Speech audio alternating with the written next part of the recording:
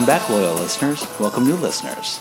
This is Runkle Recaps, How I Met Your Podcast, Season 3, Episode 15, The Chain of Screaming. With me, as always, Jennifer. Hey. Hey. Jen, do you want to talk to people about your TikTok addiction? Do you remember not that long ago we were talking about TikTok on here and we didn't know what it was? Oh my god, I forgot all about that. And See, now I feel like you're obsessed? Yeah, COVID has really done this to a lot of people, where we're like, oh no, that's just an app for small children or, teenagers, and now we're all stuck at home all the time, and it's a good time. It's fun, makes me laugh. Whenever I walk into her office during the workday and she's not in a meeting, she's somewhere in her office watching TikTok and giggling. I hope nobody from work's listening to this. They Oops. do actually work. You get your stuff in on time. Turn in my ninja report. Damn, you beat me to it. Ooh. That's what they say every time they bring up the ninja report. Ooh. Ninjas are cool. Before we get into it, I would like to read an email from our favorite listener, Danielle. She wrote it actually for the bracket from last week, but didn't get it in time. And since it's kind of a pain for me to go back and re-edit and add commentary about her email back in, I'm just going to cover these at the beginning of the next episodes before we get into the next episode. So Danielle writes, I agree with Robin in the scrapbook scene because if he strikes out, he usually moves on to the next girl. In fact, Robin was aces all episode. Agreed. Robin was really good this episode. Mm-hmm. The marriage license thing was really cute and cool. Yeah, that was fun. I always thought a bracket was really inefficient way of determining who the girl was since it could have been anyone. Yeah, we mentioned that last week. Right. This was an idiotic way. It was made for, obviously, a tremendously fun episode, but nevertheless, Robin had it right the whole time. She continues on. Barney pretending to be blind and running into that guy cracks me up every time. We like that too. In fact, it cracked the guy she was running into up. Right. Barney talking about how he thinks he sold a girl always made me uncomfortable, and I never know how to react. I think the way you react gets worse and worse over the years as you watch this. Yeah. It might have been funny. Age well. Yeah, it might have been funny in 2009 when we first heard it, and then it slowly gets worse and worse the more we learn about the world. Oh, Barney's a bad guy. We go on. Barney talking about how he thinks... Oh, we already did that one. She asks us, what do you think you'd make a bracket of? Well, you've come to the right place, Danielle. I've done many a bracket in my time. Now, do you do brackets, or you just do you do brackets to do your ratings? The only thing in regards to this podcast was, and I think I mentioned it when we did it, when I ranked the best recurring characters, I did it through a bracket. Yeah. Oh, interesting. The only problem was, once you rank the first so many, you got to go back and do new brackets. I don't want to get into that, but it wasn't one clean sweep bracket to do it. It sounds very complicated. Were there charts and graphs involved? Well, I mean, if someone takes third and another person takes 5 and then you never really got a chance to compete against each other, that's not a true ranking. So after I ranked the first 2, I'd have to go back and do another bracket to make sure that... You're such a dork. I'm proud of that. I've done some brackets I probably don't want to talk about. Nothing weird, just even dorkier than what I just described. Okay. I've done brackets. Have you? I'm assuming you don't even really know how to make a bracket. No. Yeah, I got it's complicated because when you make the championship side for first and second, that part's kind of easy, right? But then when you go down into the consolation bracket, you have to accommodate for the people that lost and are coming down into that bottom bracket over time. There's a consolation bracket? Well, I mean, if there's a first through fourth in a tournament. Okay. No, I know nothing about brackets, clearly. Moving on. She says, or she writes, I'd probably rank the Vampire Diaries characters. There's so many different characters. Yeah, Jen and I never have watched Vampire Diaries. No, we haven't. But you writing about it, well, it doesn't change that. But thanks for writing about all of this, Danielle. If you want to rank True Blood characters, I will be there with you. You want to rank True Blood characters? Well, vampires and vampires. Okay. Next on the agenda, I want to mention an article that I read, and this is something that you and I actually have spoken about a couple times. I think it was Screen Rant. No, let me see. No, it's called CheatSheet.com, and the article is about how they got the future kids, to do the tapings of this, and why they didn't age throughout the 9 seasons. And I could read the article. I think I'm going to really just sum it up. And they shot all the kids' scenes in the first 3 seasons. And then they even shot the very last episode scenes with them. So the kids, 3 seasons in, by the 3rd season, knew how the show was going to end. They were sworn to secrecy, and they attest that they never told anybody. And somehow Allison Hannigan knew also. She knew very early on. It didn't say anything about any of the other characters knowing. That's or the actors knowing. I would assume if she knows, everybody knows. Why would they tell her and nobody else? Well, she's not Lily. She doesn't necessarily have to spill all everybody's secrets. Well, no, but it was just weird to tell like one of your main cast and not everybody. That's a good question. They don't say... Especially because she's not actually involved in that storyline. Yeah, they don't actually say why or how. Although she thought that Victoria would have been better as the mother. Yeah, I think I agree with that. I mean, the mother is good, but I do think Ted and Victoria would have made a good couple. All right, since we have Taran Killam in this episode, I've created a little challenge for Jen, and I invite you, our listeners, to play at home. I'm going to give Jen 1 minute. There are 10 Saturday Night Live actors and actresses, add it up, who have been on this show. I give you 1 minute to name 5 of them. Okay. Are you ready? No. Okay. Saturday Night Live. Ready, go. 10. All right. So, obviously, Taran Killam. You can count people that were writers on it, too. I don't know anybody that was writers besides... Okay. All right. Carter Bates and Craig Thomas. Dang it. I'm counting writers, so... I'm going to get 0 out of 0. Well, you just got 1. 10. That's because he's in this episode. This is embarrassing. I got nothing. You're really going to kick yourself.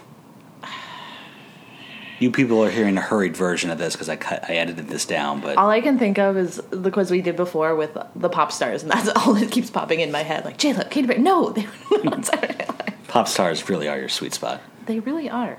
You got 12 seconds. Oh, my God. Come on. One. I got nothing. All right. Can we just cut this whole part out? You're going to kick yourself for the obvious ones. Okay. And then there's ones that you're just like, I didn't realize they were ever on Saturday Night Live. Okay. All right, so there's Will Forte. Oh, damn it. Bob Odenkirk was actually a writer on Saturday Night Live for a year or 2. But you probably didn't know that. But you might have read that as you know what? When you once. said writers, I thought you meant How I Met Your Mother writers. Oh, so well. that got me confused. Okay. So that's why I did so poorly. You should have known this one, Chris Kattan. Damn it. You probably knew this one, Abby Elliott. Oh. I don't know that I could have gotten there. And since we're saying her, we'll say someone else who you probably didn't know was on a season of Saturday Night Live, Chris Elliott. No, I did not know that. He was on, I want to say, early 90s or late 80s. Okay. Casey Wilson. Casey Wilson was on Saturday Night Live? Yeah, recently, I believe. That doesn't sound right. Although I can't think of who was she in... Her name was either Kristen or Kirsten. I saw a picture of her, but I couldn't identify. I didn't look deeper into which episode it was. Yeah, I can't remember. I mean, I know who she is, but I can't remember her being on How I Met Your Mother. Martin Short. Oh. Did I know he was on Saturday Night Live? He was on like this great super season around 1985 where they had one season with Martin Short, Billy Crystal, Harry Shearer, and what's his name that does all those, that he has that troupe that does all those movies like Best in Show, married to Jamie Lee Curtis. David Guest? Yeah, not David though. I think David Guest is the guy that married, the weird guy that married, I'm really bad with names right now, Judy Garland's daughter. Liza Minnelli, I think is David Guest. Christopher Guest. Together we still barely did it. There's a guy that I never heard of named Jerry Miner. He was like a singer on a boat that they were on. I think it's the one where Barney and Robin were talking about breaking up with Kevin and Nora. Okay. And Paul Schaefer, who you probably never knew was on Saturday Night Live, but he was like the piano player on Saturday Night Live for the first season or two. Okay. For the first I few feel like this seasons. was a very unfair quiz. Why you don't get so emotional and take it so personally? Well, this is a lot of random 70s and 80s SNL that I Okay, don't know. but we gave you Taron Killam. Mm-hmm. I was only looking for 4 more from you. Yeah. You should have gotten Will Forte, Yeah. Chris Kattan, Yeah. probably Abby Elliott, Nah, I was never going to get there. and yeah, I guess Martin Short would have been a little tough for you. Yeah, no. 3 was the best I was going to do. Okay, well, if our listeners had fun trying to do this themselves, they paused it and then listened on, then it was worth it. And that's all I have. Thanks everyone for tuning in. Kidding, we're going to do the podcast. Okay. Oh, sorry, I do have one small thing. So have you listened to the Walking Dead recap? No, I haven't yet. Oh, okay. So one of the podcasts that we listen to is post-show recaps. We've mentioned it several times. Yeah, Walking Dead recap. And so I'm in the middle of listening to one about the most recent episode, and they bring up How I Met Your Mother. So I don't know if I should go into it, because I don't know if we're getting into Walking Dead spoiler territory. But essentially It wouldn't be the liken- first time. Was it Jessica Leese that mentioned it? Yeah. Because she mentioned it last time when she talked about the naked man Right. move. So essentially there's, comparing storylines and saying, like, oh, this is like, How I Met Your Mother, where they're just going to kill the mother off and, Oh, okay.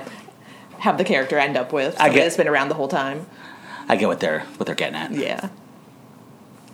Well, I'm glad they mentioned it. Yeah, I thought it was funny. It was not mentioned in a positive light, but mentioned nonetheless. Right, yeah, everyone likes to slam dunk on the finale Right. of How I Met Your Mother.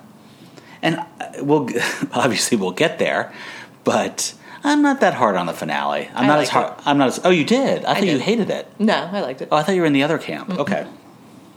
All right. Well, let's jump in here.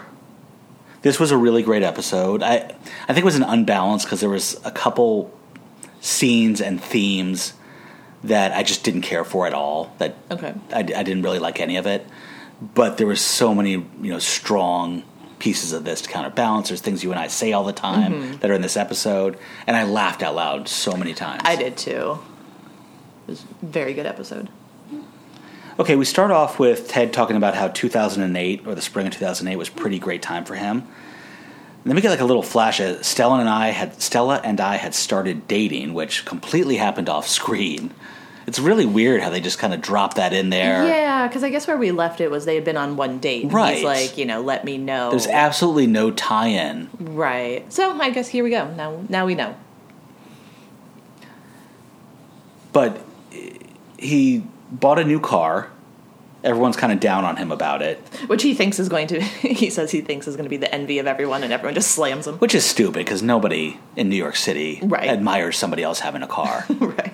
Well, I don't know if you noticed, so the first scene is, them kind of like looking at the car, and the car's parked so terribly. Yeah, like a bad parallel parking job. And the most horrible thing about owning a car in New York City is the parking, obviously. Mm-hmm. Either you got to move it back and forth across the street, and you're lucky to find a new spot for it. And you have to move it back and forth across the street because there's like certain times of day that you're allowed to park on one side, and then you have to move it to the other. It's just a nightmare there. And then they have street cleaning days, and you just can't, your car cannot sit still for more than a day at a time, so you constantly have to move it. Or you got to put it in a garage, and garages there cost like $500 a month. It is absolutely out of this world. Yeah. So it's strange. We never really find out why Ted thinks he needs a car. He's Good point. been there for however many years without a car, so, plot point to get to the end of the episode. Just a writing device. Yeah. And some great scenes happen in this Right. car.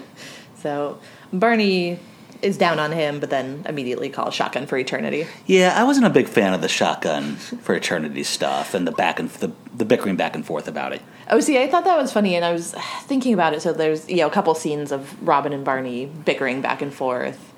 And I think we're getting close to them hooking up.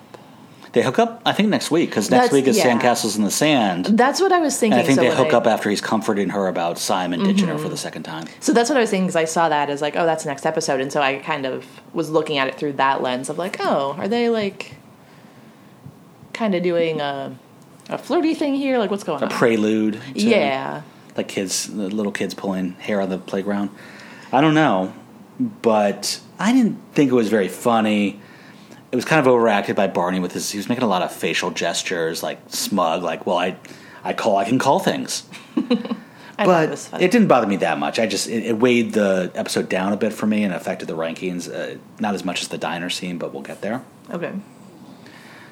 Marshall walks up to them on the street because they're standing by the car, and he looks extremely distraught and needs a beer. They go in the bar. Right. And he can't even form words. He just says beer. Mm-hmm. Marshall starts talking about his job, working at a big law firm. It's like being at war. And then we get this ongoing war theme, which it didn't bother me. I just didn't think it was that effective when you add it all up. But now we're reminded that Marshall's working at Nicholson, Hewitt, and West, which we kind of forget from time to time that he actually did go to that job. And he explains that when you get out of law school, it's like getting out of boot camp. First day at work, you're storing the beaches full of piss and vinegar, and these war analogies go on. So are you like an expert now since you just finished Band of Brothers for the 900th time? I've read a lot of war history books that my brother wrote. So I kind of know a lot about stuff. So you are the expert between that and Band of Brothers. You know exactly what Marshall's talking about here. Are you trying to get a little Barney, Robin heat going between us right now? Is that what's going on here? Sure. And so Marshall and I guess we find out it's Ferguson is another new guy are kind of like walking down the hallway, kind of like they're talking about how excited they are to be working, and they have briefcases and everything. Marshall doesn't have anything in his, but Ferguson packed candy bars in his. Mentioning briefcases is one of the more dated references on this show. Kids, ask your parents. Right. So what would it be? Like, oh, here's my laptop bag? Yeah, it's a laptop bag now. Right. I think some people are kind of old school and will have, like a satchel kind of look. Like mine's sort of satchel-y. Mine doesn't look a lot like a laptop bag. Right. But I just love that sense of like imposter syndrome that they have, that like we have our briefcases and we're ready to be lawyers. Yeah. Yeah, their enthusiasm is endearing. Mm-hmm. Yeah, it's cute. But then you get in the trenches side by side with your buddies and you feel the sense of camaraderie. But after long... So now we're going to meet Artillery Arthur, another war reference, artillery. Mm-hmm. And it's Bob Odenkirk, who we've been talking about for a long time now. That's going to be on the show. And playing another lawyer.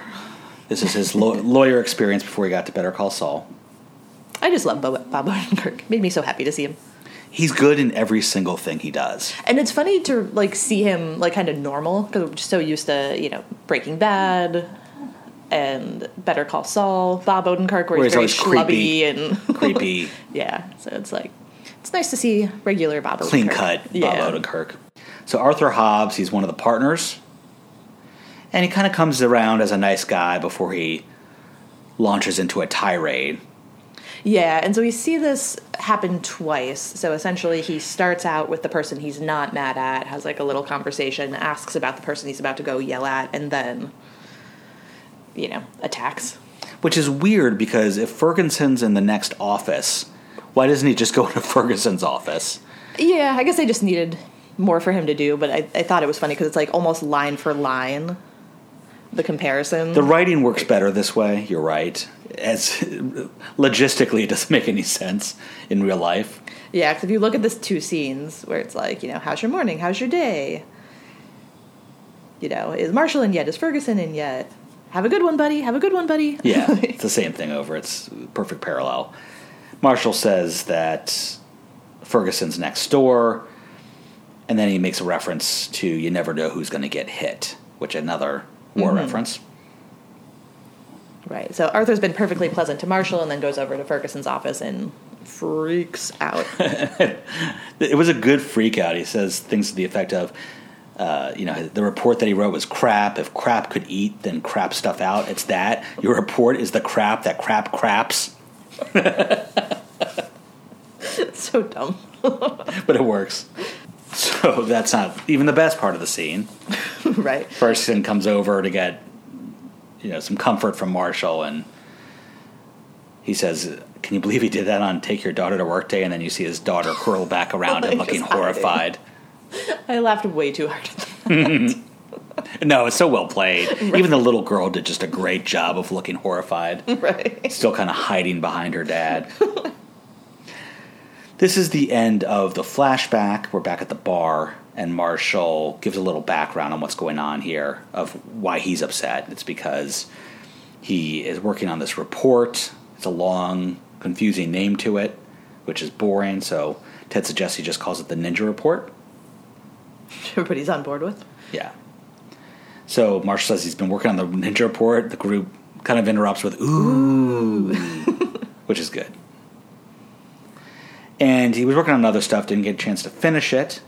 Then we get the reverse scene of what you were just talking about. Arthur going to see Ferguson, asking where Marshall is. And Ferguson, oh, thank God. Realizing it's not him about to get screamed at. And then we don't even see the screaming just yet. He just says, right. And then he screamed at me, and Lily comforts him. Lily's so dramatic. Oh, baby, I'm so sorry. Yeah, we're starting to get an early taste of what Lily's storyline is going to be here. Mm-hmm. And Barney is incredulous. Like, what's the big deal? Like, a guy talked loudly near you. Right. Barney gets yelled at all the time, screamed at all the time. That's what corporate today. America is all about. And then Lily goes back to comfort Marshall again. Wait, so I got to back this up. So I've never worked in corporate America. I've been government and nonprofit my whole life. Oh, yeah, that's a good point. We should talk this through. Yeah. So I've never once in my life been yelled at work. I had a boss in my 20s that he was sort of like my third boss of this one company, and he would yell at everybody. And he would yell at me. I cannot wrap my brain around it. He would yell at me, and I'd just say, "Why are you yelling?" Right. Just say it. And then my 2 bosses ago at LexisNexis, that guy would lose his temper and yell. He would just get emotional. He would lose his emotions. I could tell he couldn't help what he was doing. He wasn't trying to do it to motivate. He wasn't doing it because I did anything particularly wrong or bad. Mm-hmm. He would snap sometimes. And I'd just say to him, "Hey, it's okay. Just tell me. Talk to me. Mm-hmm. You don't have to yell about it." Yeah. And it would usually actually calm him down. Yeah, so I don't know if it's me being in my little social services, social worky bubble. But yeah, I just cannot wrap my brain around being yelled at work. It happens less these days because I feel like corporate America, quote unquote, has gotten better at putting HR organizations in place that clamp down on this. And there should be absolutely no yelling at work, and most HR directors are good about making sure that the leadership knows not to do that. And, this is the kind of thing that you record someone doing it, you release it, people get right really exposed. It might show up on TikTok. So Lily's comforting Marshall, talking about how it's not fair. He's been working hard, late nights, weekends. She never sees him. She's barely made love to him in weeks. She's very all handsy and kissing on him. She goes, "It's bad, guys. Mama needs her sugar." And we don't get a ton of reaction from the group. Yeah, they don't throw up in their mouths or anything. Right. I guess she's really good in this episode. Really is. Yeah, she's playing this funny. part very well. Robin says, if you took it, he probably respects you more for it. But it turns out that that's not what happened. And then we get some more metaphor. He's yelling at him, spittle flying like shrapnel. They're really leaning into this. Yeah, they definitely are. One of my favorite parts is as he talks about everybody that you work with is kind of watching. You see Ferguson at the candy bar, and he's smiling. He just feels so good that it's not happening to him and it's happened to somebody else. I think that's sort of a real reaction, although you shouldn't let people see it. But right. But just the candy bar makes actually, it so good. That same boss at LexisNexis, we were in a team meeting, and he was I forget what he was getting mad at us about, and he kind of yelled at me a little bit. And then he yelled at the top person in our company who worked for him.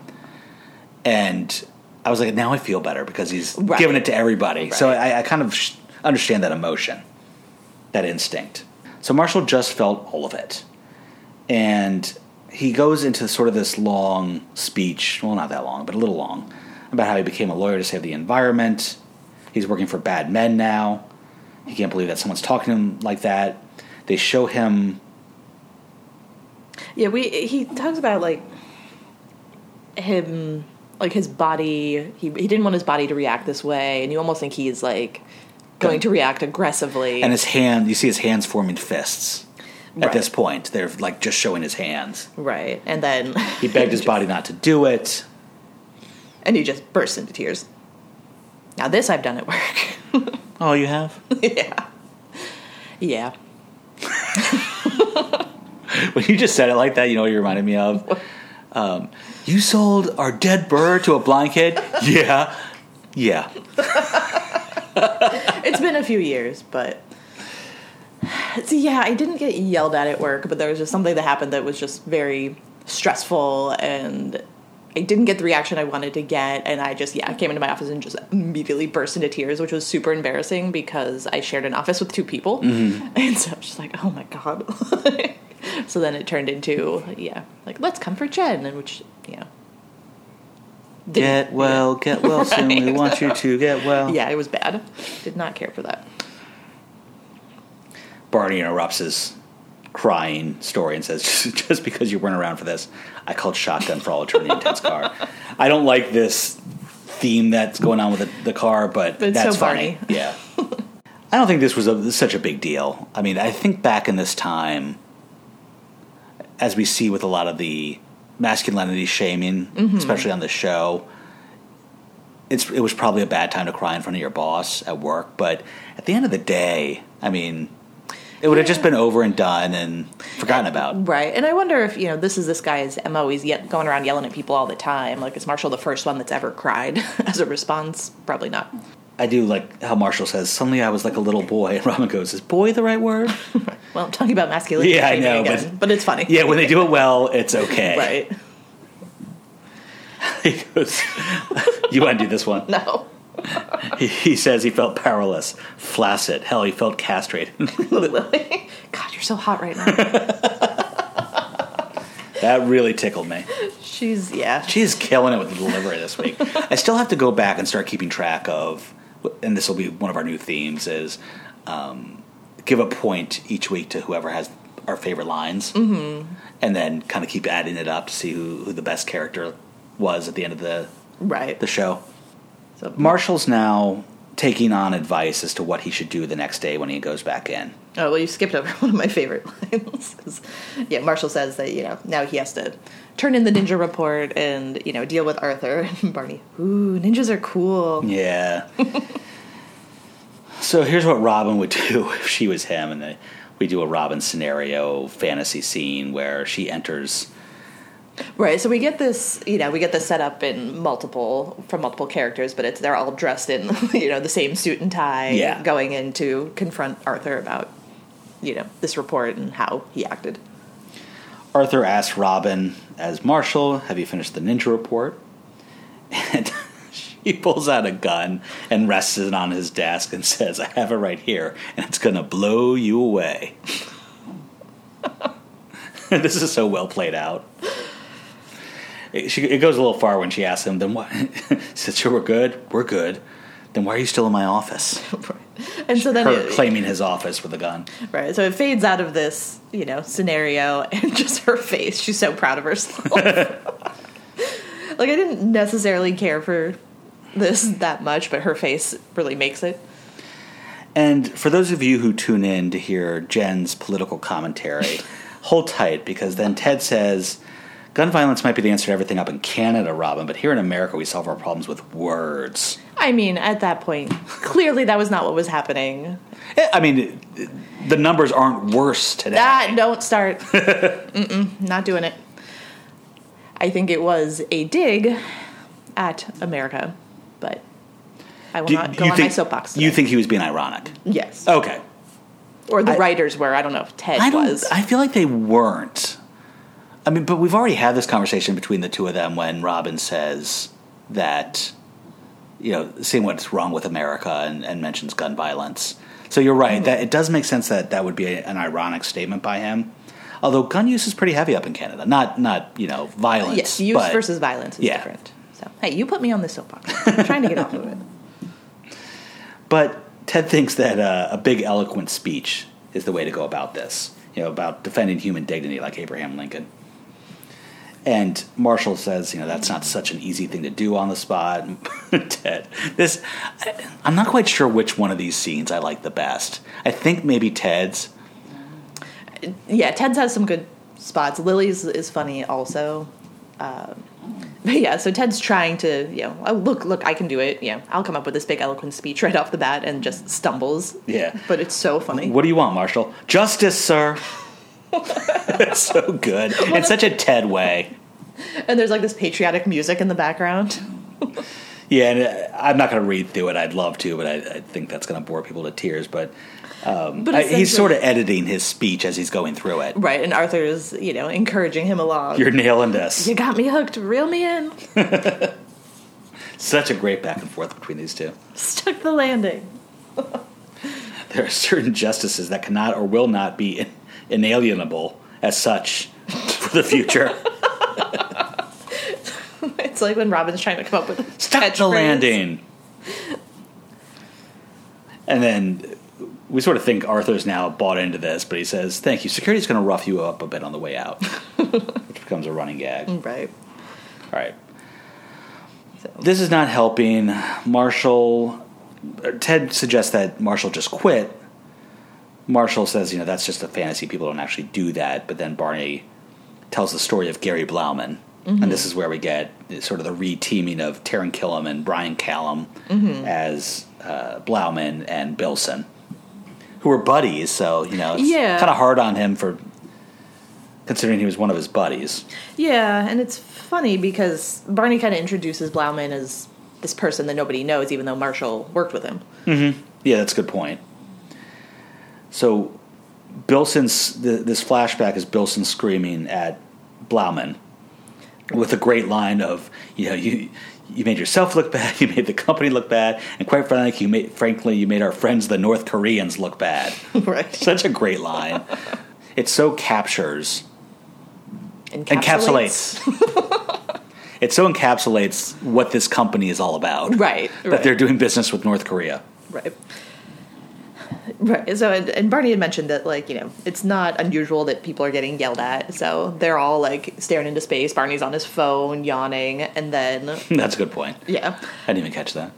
And so Blauman responds and, kind of starts yelling at Bilson. We get Barney ooh, snap. And then he puts down his phone, actually starts paying attention. Right. Blauman, is basically, kiss my ass. My cousin's website went public today, and he's going to make a pile of money on the IPO. And here's what I think you could do with your company. He stands up on the desk to pee. But then he can't. Yeah, he's like, come on. Barney pours water from glass to glass. He says, does this help? So he never actually ended up peeing. Right, he just left. And then he died, Jen. But he didn't die. He didn't. Yeah, so Blauman comes back. I feel like they explained that in the 9th season, but I can't remember what they say. But I feel like they do mention something about the reference that he died. Right, I can't remember, but, or Barney just lies a lot. Barney's summation is that you don't scream back at your boss, you scream at somebody else beneath you. It's the chain of screaming.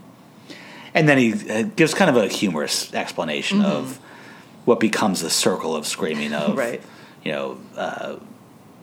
Arthur's boss's boss and on down, and then back the kid of Arthur's boss's boss yells at him. Yes. So. And then it becomes a circle. Yes. Right. And nobody's really buying this. And so then Barney starts screaming at them. Yeah, I like how it ends with, I'm surrounded by idiots. Idiots! Just Robin's response. As he kind of directs that in her face. She just kind of flinches. So Marshall asks for Lily's take. She refers to how she teaches her kids to act in kindergarten, to be constructive and positive. So Lily enters Arthur's office in the suit, and she has the ninja report, but she doesn't think that should be yelled at anymore. It doesn't help. She thinks that he should motivate through encouragement, inspiration, and respect. And then we launch back into Lily's sex fantasies. Right. So Arthur takes this. Wait, let's act this one out. I'll be Arthur, you be Lily. Well said, Marshall. I needed to hear that. By the way, I saw your wife's picture in your office. That is one tasty slice. Oh, you're damn right. You know what I'm going to do when I get home? Oh, yeah. I'm going to rip that girl's clothes off. That's it. Just throw her on the bed. That's where she belongs. Drive her home like a pack of sled dogs. We high-fived. It's bad, guys. Mama needs it bad. I think you should call yourself Mama I will more not. often. I will not. Why, do you want to be Slater? Oink, oink, Mama. No, see, that makes it worse. He actually said that like in the last episode Yes, or 2 episodes he did. ago. I don't know if you folks out there are watching the new Saved by the Bell with them as adults. Some of the old characters are back as themselves as adults. But it's actually very good. Yeah. It's not like a brilliant show in itself, but if you watched the original, there's so many meta callbacks to it. And they're so good at making fun of like how campy And there was it a couple episodes ago they did like an actual like flashback with original footage. Yeah. It's worth watching. Agreed.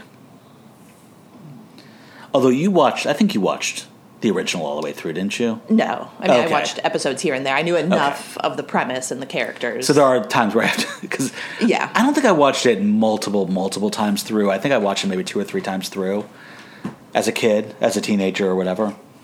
But so I was able to explain to Jen some of the most. Yeah, I didn't pick up on everything. There were some things. Some of the most minute references, which we will not go into here. No.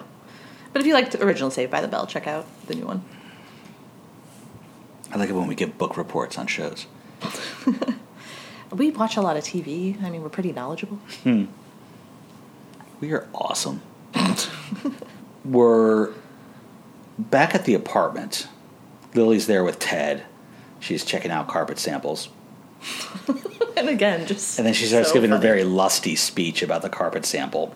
Yes, and how it would feel on her back. And poor Ted. Did we just go through this with the bathroom tiles? Yeah, good line. So Marshall calls Ted. I guess he, just assumes Lily's home with him because he says, don't say my name, don't let her know that you're talking to me, just, meet me downstairs. Pretend you're Stella, and then... Marshall says, pretend I'm Stella, and then he starts speaking the high-pitched woman's voice. Yeah. It wasn't even a woman's voice. It was just like... a high-pitched. Like Minnie Mouse. Yeah. Didn't care for it. I thought it was funny that he says... The last thing he says to Ted before he comes upstairs is, I love you. Right. So Ted has to say, I love you too. Ted did not have to acknowledge the I love you back. Right. He could just been like, okay, be right down. Right, Or, so we get okay, Lily talk be to you like, later. oh, so you guys are already saying the L word, huh? Apparently. And then Lily again. You hitting that? And her face when she says that. Oh, it's so good. Lily, MVP of the episode. She's so thirsty. When Ted gets downstairs, he sees Marshall, and Marshall is holding a box of his office belongings. And a giant burger. And a giant burger, yeah. They get in Ted's car, and right away, everyone should notice that Marshall's got a burger and a soda in the car, which is so hypocritical. I guess the no food in the car rule only applies to Marshall's car. That's why it's hypocritical. Yeah. And Marshall just wants Ted to drive, so they can get out of there and he can talk about what's going on. Ted doesn't want to because he's a good parking spot. Exactly. Which reminded me a little bit of Seinfeld, where George tries to borrow his dad's car. It's like he's got the good spot. I remember the first time I went to New York City. I was in my mid to late 20s. Late 20s. I was going up to visit a friend that had recently moved up there with his then girlfriend, now wife. And they lived in like the Upper West Side or something like that. And so I actually found parking in their neighborhood. I parked my car. I got out of the car. And I'm like, New York City, how you like that? And the first thing I hear when I get out of the car is, stop him! I see some guy flying by me on a bike. I just saw like a bike thief taking a bike. I was like, wow, if I had reacted in time, I might have been able to bump him off of it or something. I'd have been a hero my first moments. You're no Batman. Marshall says that things didn't go the way he expected. and we get a flashback. But first, Ted points out that there's a lot of ketchup on that burger. Yeah. And the flashback takes him to a diner where he's going to work on the Ninja Report, and Barney just apparates out of nowhere. Right. And I'm not a fan of this scene. Not just because he encourages him to yell at, someone that's a hard worker and all that, but there wasn't a lot of laughs in it. Right. No, I didn't care for it either. So I'll sum it up with Barney gets Marshall to yell at their waiter, who's a very, very sweet guy, and they really lean into him being sweet to make it all the worse. Right. And then as Marshall's trying to start to yell at him, he actually gets yelled at by the guy in a very... The guy has had enough, so yeah, he freaks out on Marshall.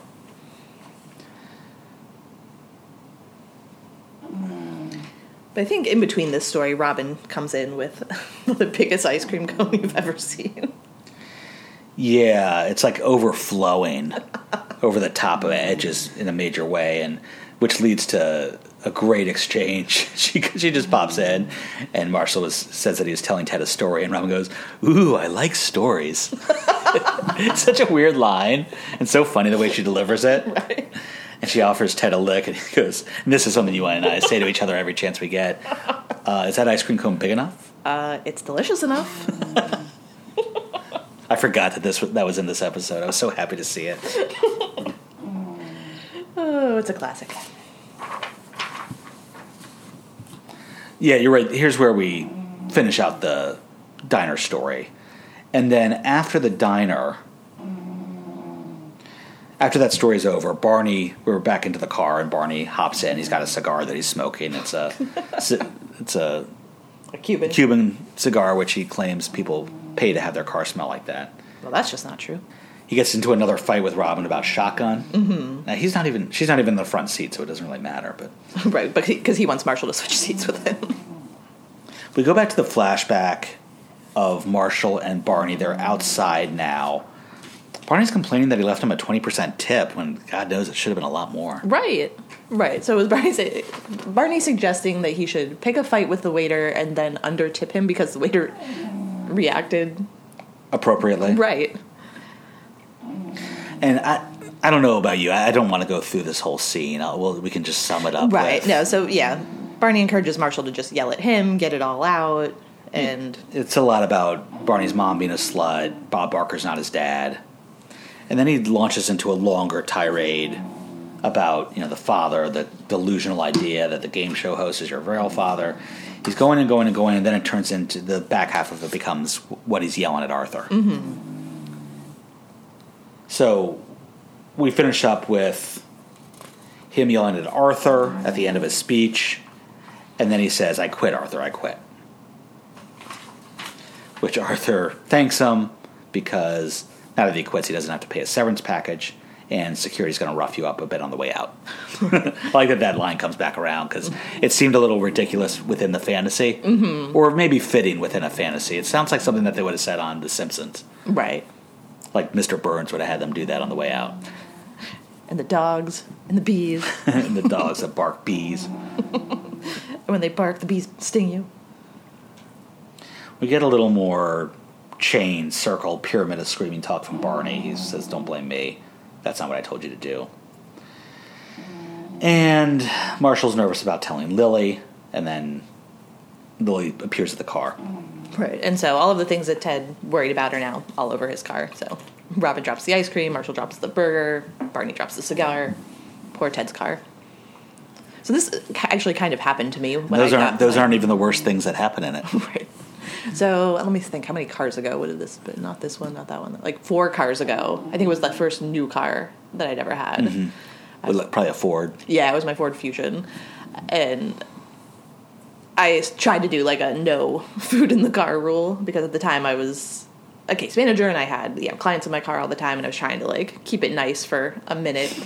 And within 3 days, somebody brings McDonald's into my car and spills the fries everywhere. God. So there's just salt all over my car. Did you scream at them?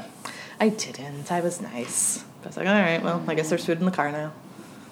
It was nice while it lasted. Ted screams at them for doing that. I like Barney's. Ted screaming never solves anything. Yeah. It's so cheesy, but... but it works. Yeah. So Marshall's talking with Lily. He's saying how, maybe he should go beg for his job back. And then Lily gives one of her great supportive speeches of, if you're not happy there, I don't want you to be there. We'll figure the rest out. Yeah. And they love each other. They do. So we get Ted and Marshall at the bar, and Ted just decided to sell the car and lends Marshall the money for it. Which is, it's cute. It's nice. And then we get Being a a good great friend. closing line of, you guys did it in the car, didn't you? Oh, yeah.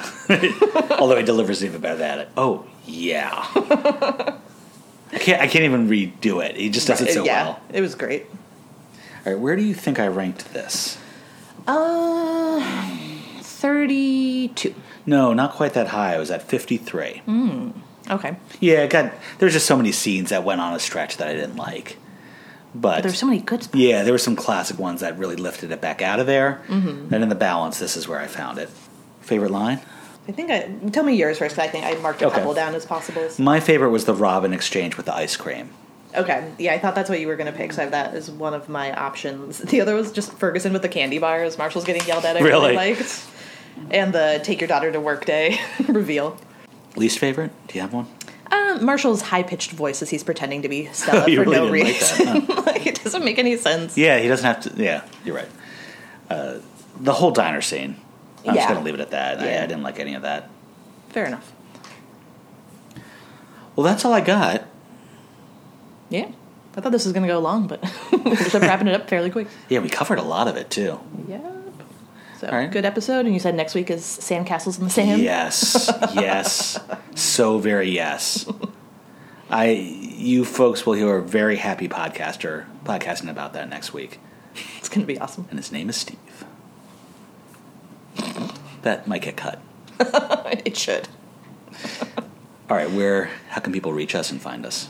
You can reach us at runklerecaps@gmail.com, on Twitter @runklerecaps, and on Instagram _HowIMetYourPodcast _ Okay. But I have been spending too much time on TikTok and not enough on other social media, so sorry. Don't worry, folks. I edit this podcast, so that's why it gets out on time. Lady TikTok over here doesn't get her hands on it. All right, well, we got to go look at carpet samples, so. Bye.